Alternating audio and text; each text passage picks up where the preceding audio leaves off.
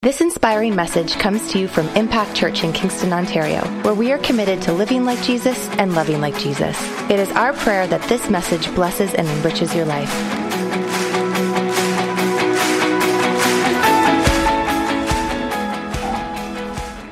This morning I'm going to talk about the prodigal son. It's our third message in this series called Once Upon a Time, how Jesus' story has changed our story. And honestly, one thing that I've learned, and we've actually been sharing this with our interns, is the way that the Bible works is we are seeing chapters and verses connected to every single book. But yet the way that it was originally written, it was just one big book. And so you have to oftentimes go backwards for a chapter and then forward for a chapter to get the context of what's trying to be said. And so, interestingly enough, in Luke chapter 15, verses 11 to 32, there's this story called the prodigal son, or some of your Bibles will have a little caption that says, the parable of the lost son. And so we're going to talk about that this morning, but if it's okay, I'm going to go backwards and start at the beginning of the chapter in verses 1 and 2, just to give the context to this story. So you understand what's happening, who the players are in the discussion, who's around. And it's literally Jesus and his disciples sitting with a whole bunch of sinners, okay? And so this is what he does. This is how it goes. It says, then all the tax collectors and the sinners drew near to him and to hear him. And the Pharisees and the scribes complained. So this is the religious leaders of the day. They start complaining and they say, this man receives sinners and eats with them. What in the world is he doing? Total contrast here between the philosophy of the religious leaders of the day and the philosophy of Christ, the Son of God, the Messiah. These religious leaders literally openly mock him and criticize Jesus for hanging out with people that they basically have said you shouldn't be with. And then the one thing I've always come to the conclusion of is how can somebody who doesn't know Christ get to know Christ unless Christ is around them? How can light penetrate darkness unless light's around darkness? Now, where we get into trouble sometimes is our light gets snuffed out because we hang around too much darkness and darkness influences us. But every time Jesus came into a room and he walked into the room, everything changed. Right? Everything changed. But interestingly enough, when Jesus responded to this comment, he didn't respond with the parable of the prodigal son. He responded with three parables, three stories, because he wanted to make his point heard. Because he didn't think that the religious leaders of the day would actually understand it if he just told the first one. He didn't think they'd get it if he just told two, so he tells three. So he tells the first thing is the story of the lost sheep. And he describes to them the importance of when one is lost, we need to drop everything we're doing to go get him. He didn't end there. He goes on and he tells the story of the lost coin. And he says, if we lose one coin, we got to literally drop everything we're doing and look around the house until we find that coin. Why? Because he was trying to explain to them that the reason why we're on earth, the reason that our mission is here, is to find that which was lost and make it found. He didn't end there. He ended with the big whammy, the long story. Because I think Jesus put the Pharisees into the story called the older brother. He put them right in there. He put the sinners right in there and the tax collectors right in there, and then he put himself in there somehow. And so I want you to know that in all three of these parables, there are literally 5 things that are the same kind of connection points through all three of these parables. The first one is this, that in each story, an object or a person is lost. How many have ever lost something? How many have kids and you lose something every day? It's because your kids have taken them and hidden them in your shoes. Right. How many have ever found your keys in your shoes? Come on, put your hand up. Come on now. How many have ever found your keys in the dollhouse in your child's room behind her bed? All right. How many have a clapper or a snapper for every item that you own in your house so that you can find it from your kids? Amen? Okay, we're good. But in every case scenario, something or someone was lost. The second thing is this, all were owned. I've often asked this question, why in the world would they be so diligent to look for it if it was someone else's? They didn't look for what was someone else's, they looked for what was theirs. And so you have to understand that Jesus' mission is to continuously, with every single breath of his life, to look for those that are lost because they're his kids. He's not going to stop until he finds everything and everyone that's lost. Amen? The third thing is this: all remained valuable to the owner despite being lost. Just because it was lost didn't mean the value changed. It didn't mean their worth changed. If anything, he probably was more stimulated the way he thought about them in that moment. The fourth thing is this: the owner, having others around, like the lost son, the lost coin, all these other things, never turned away his focus from recovering that which was lost. Fifth thing is this: the focus is on the love of the owner for the lost object. Are we getting a picture of his response, threefold response to the religious leaders of the day, to get them to see that that which is lost is of utmost importance to Jesus Christ?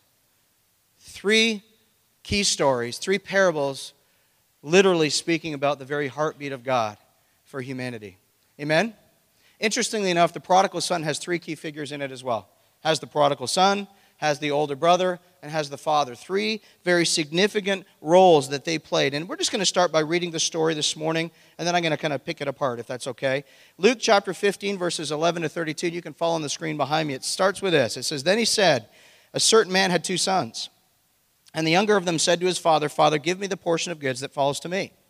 So he divided them to his livelihood. And not many days after, the younger son gathered all together, journeyed to a far country, and there wasted his possessions with prodigal living. But when he had spent all, there arose a severe famine in that land, and he began to be in want. Then he went and joined himself to a citizen of that country, and he sent him into his fields to feed swine. And he would gladly have filled his stomach with the pods that the swine ate, and no one gave him anything. But when he came to himself," say, when he came to himself. Right. That's a big phrase. "He said, 'How many of my father's hired servants have bread enough to spare, and I perish with hunger? I will arise and go to my father, and I will say to him, Father, I have sinned against heaven and before you, and I'm no longer worthy to be called your son. Make me like one of your hired servants.' And he arose and came to his father."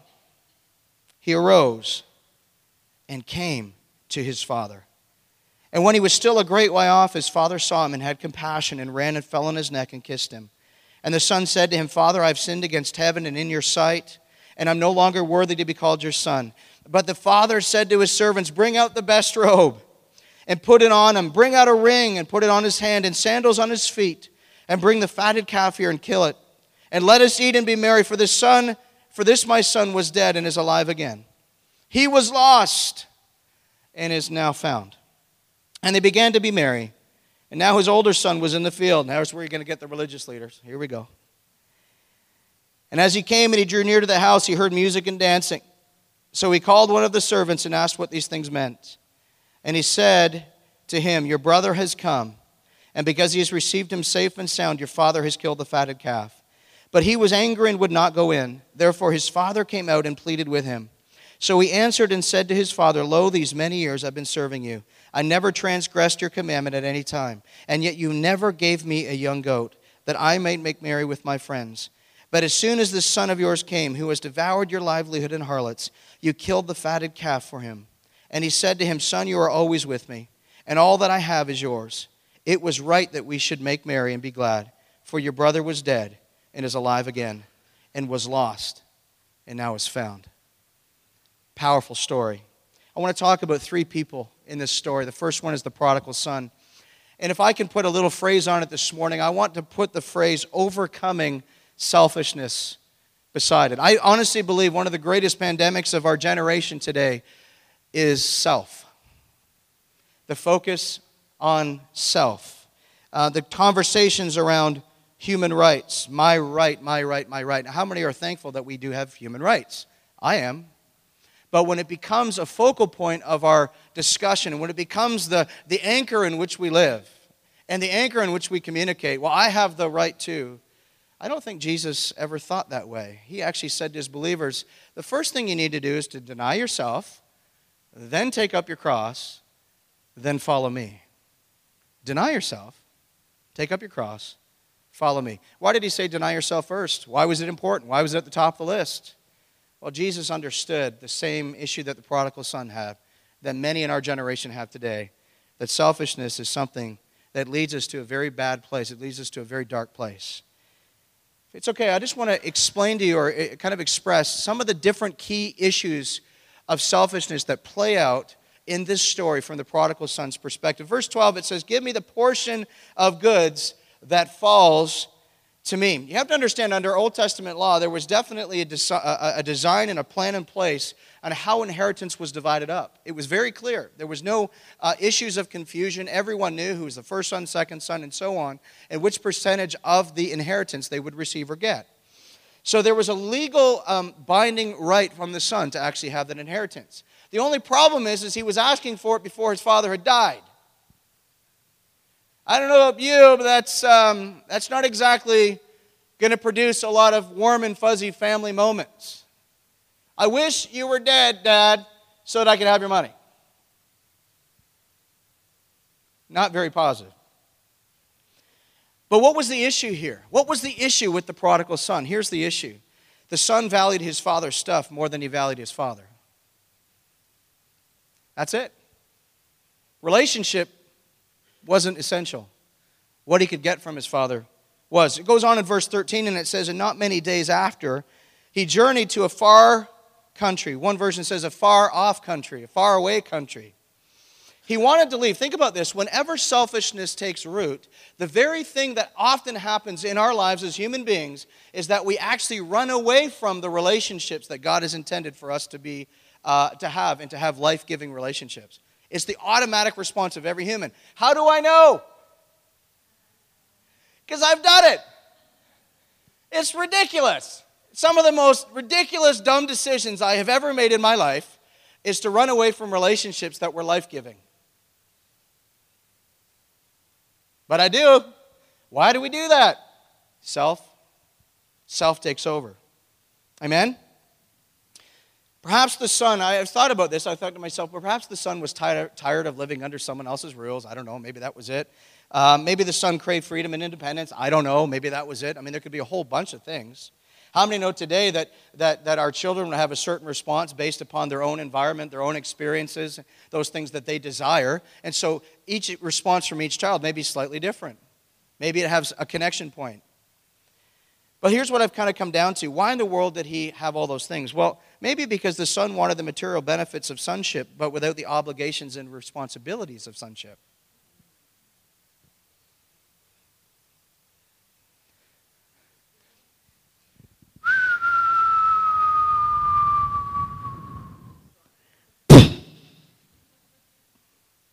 That was that. Okay, moving on. So what was the result of the son's selfishness? Verse 13, he wasted his possessions. Verse 14, he spent it all, rose a severe famine, began to be in want. Verse 15, he went into the fields to feed swines. He ended up eating it himself. And if you know the Jewish customs, they weren't even supposed to be close to them, because pigs were considered off duty. Aren't you glad you're Canadian and we can eat bacon? Hallelujah! Oh, Jesus. Jesus loves us. Bacon is such a blessing. It's amazing. I love it. Okay, verse 16. No one gave him anything. How many know that when you're in this dire place and you're looking for help, oftentimes you go to this place that I believe God ordains, where no one's there. And you go, what's going on? Because he's coming to you and he wants to see, who are you going to seek out now? Who you're going to chase after. So he ordains the independent place.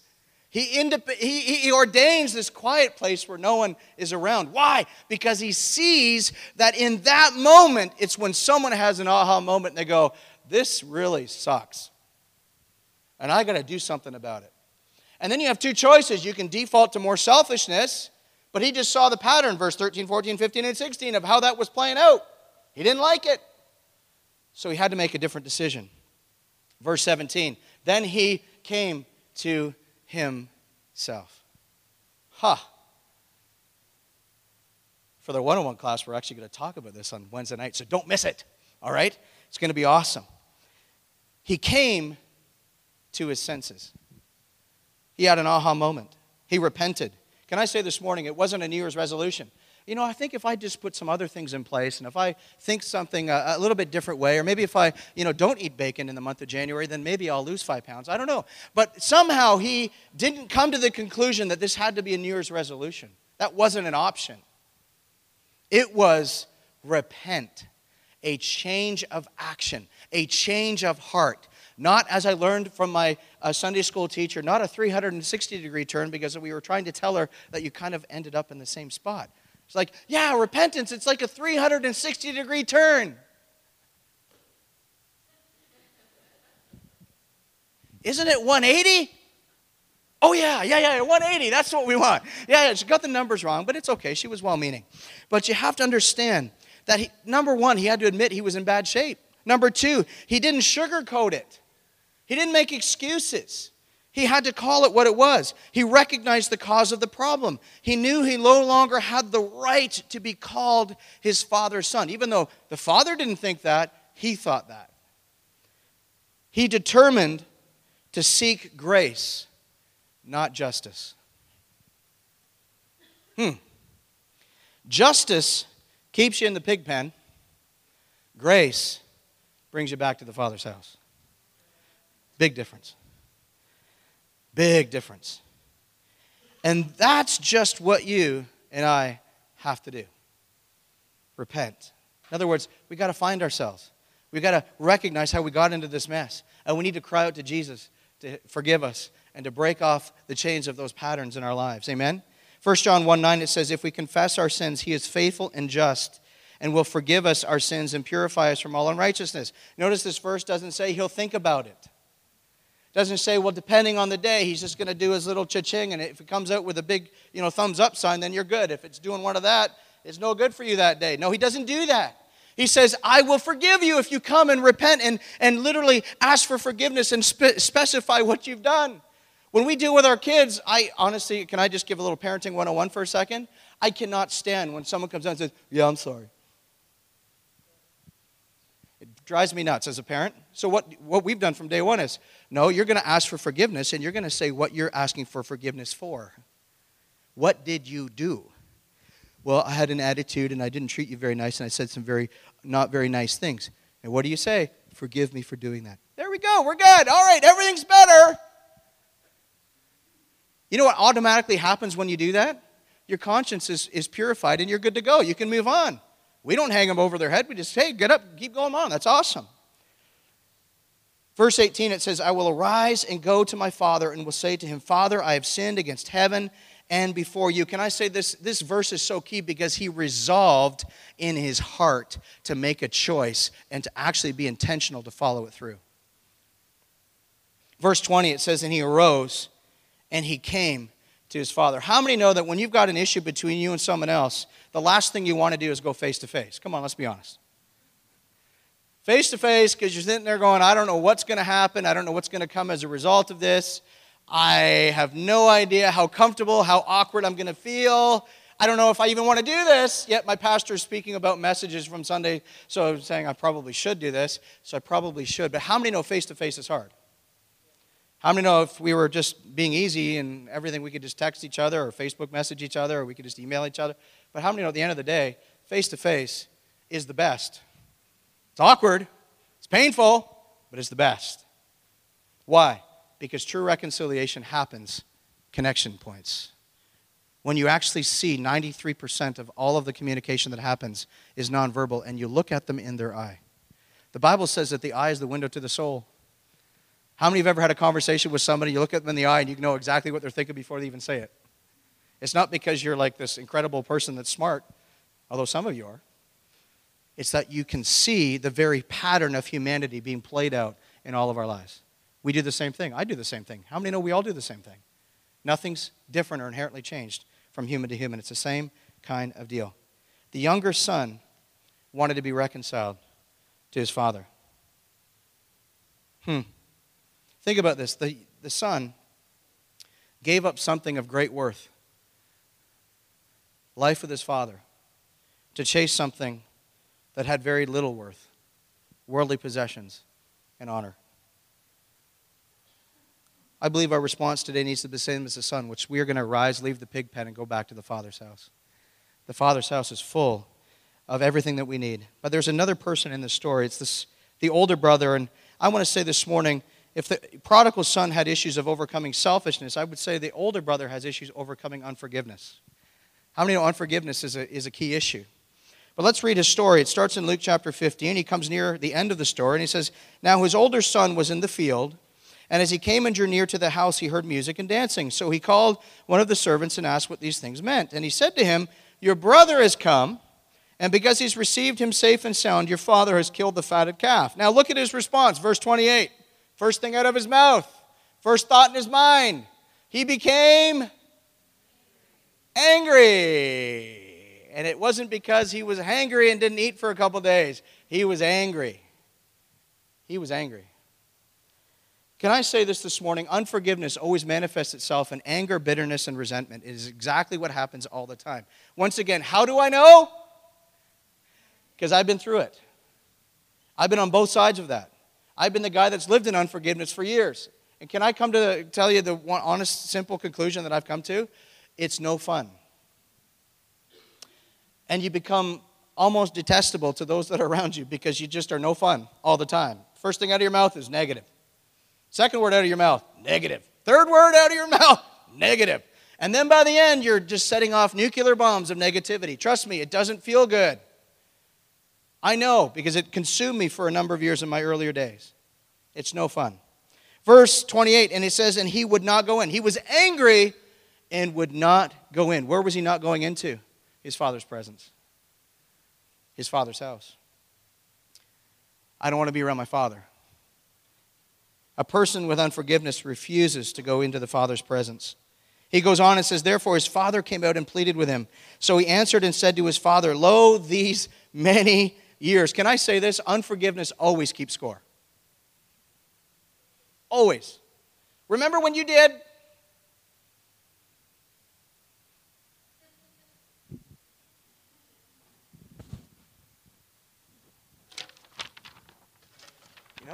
This is what we do. Unforgiveness always keeps score. We just let the scroll down and we just rhyme it all off. Aren't you thankful that when you come to Jesus and you actually get right with God, that he actually takes the scroll and throws it away? That's the heartbeat of Jesus. He throws it away. He doesn't write over it. He just takes it and blows the thing up, sends it to the sea of forgiveness. It's gone. Oh, I love how he does things. I wish we were more like that, but it's awesome. Verse 29, it says, I've been serving you. I never transgressed your commandment at any time. Unforgiveness always boasts of its own record. It's based in pride. Verse 29, this last part, it says, and yet you never gave me a young goat. I don't know about you guys, but every day I wake up and I go, Lord, can you just give me a young goat? It's what I've always wanted, Lord. No, Lord Jesus, I just want a young goat. Please, Lord God, that would just make my life. For some reason, back then, the young goat was the bomb. Do you know what I'm saying? Who needed anything else? We didn't need an iPhone X. Just give me the young goat, Lord. It just would solve all of life's problems. Unforgiveness always complains. Verse 30, but as soon as this son of yours, look what happened. This son of yours, he divides the family. It's not my brother. This son of yours. You messed up. It's on you. And you need to make it right to me. Because I was the good one. Right? But as soon as this son of yours comes, you devoured the fatted calf for him. Yet he devoured his own livelihood. The one that you gave him with harlots. What is he doing? Unforgiveness accuses and exposes. Verse 30, the last part, it says, and you killed the fatted calf. From people in unforgiveness always get offended when someone else gets blessed. It's just the way it goes. How do I know? Because I've lived it. I can honestly say unforgiveness is awful. Verse 31 and 32, I love the father's response. He says, and he said to him, son, you're always with me, and all that I have is yours. And it was right that we celebrate that somebody was lost and is now found. It doesn't matter where their story led them to and how they came back. It is always right that we celebrate when someone was lost and now becomes found. Do you believe that this morning? I want to end with the Father's response. The Father's response. How did Jesus know the heart of the Father's response? Well, a couple of chapters later in Luke chapter 19, he actually gives away the whole mission of his Father. And he says, for the Son of Man came to find and restore that which was lost. Even in our most selfish state, God loves us. Even in our state of total unforgiveness, God loves us. John Stott, a theologian, wrote this. He says, church history is the story of God's incredible patience with his wayward people. So it couldn't be true. More true. That's us, right? It's about restoring the lost connection between divinity and humanity. That's the heartbeat of God for us this morning. Look at the Father's love, embracing that which was lost. Verse 20, it says, but when he was still a great way off, his Father saw him. I've always wondered, why did he see him when he was a great way off? I think he looked for him every morning, probably 5 or 6 times a day. God, is this the day that my son's coming home? Is this going to be the day when our family's going to be one again? We're going to be all together under the same roof. He goes and he saw him and he had compassion and he ran and he fell on his neck and kissed him. And the son said to him, Father, I've sinned against heaven and in your sight, and am no longer worthy to be called your son. Verse 22, it says, but the father said to his servants, bring out the best robe. The robe is a ceremonial robe given by people of wealth to those that are what they would consider to be the guest of honor. He says, put a ring on his hand. The ring signified family covenant, connection, authority. It says, put sandals on his feet. The sandals were those for only a free man would wear. Sandals would never be owned by a slave. They would always be around and bare feet, which is also why they weren't welcomed in people's homes for that reason. For this son of mine was dead and is alive again. He was lost and is found, and they began to be married. What's the bottom line? What's the bottom line of this whole story? God's heart, at the end of the day, is always about a changed life. It's always about someone who's lost becoming found. That's what it's all about. I don't know about you, but I've got people in my life. I've got people I've known for a long time and people I've known for a very short time. And I see them. And every time I hear their story and every time I hear what's going on in their life, my heart breaks because I can just hear the heart of God looking down from heaven saying, they're broken, but they're reaching out to the wrong people. They're reaching out to the wrong thing. They're reaching out to the wrong issue that would, they think, bring them comfort, but it's not. It's only me. It's only the Father that can bring that. I honestly believe, beyond a shadow of a doubt, that the Father's here this morning. And he has one very simple question to you. He's asking a very simple question. He wants you to come home. Thank you for taking the time to listen to one of our messages from Impact Church. We hope and trust that this message encouraged you. If you want to find out more information about our church, check us out online at www.impactkingston.com.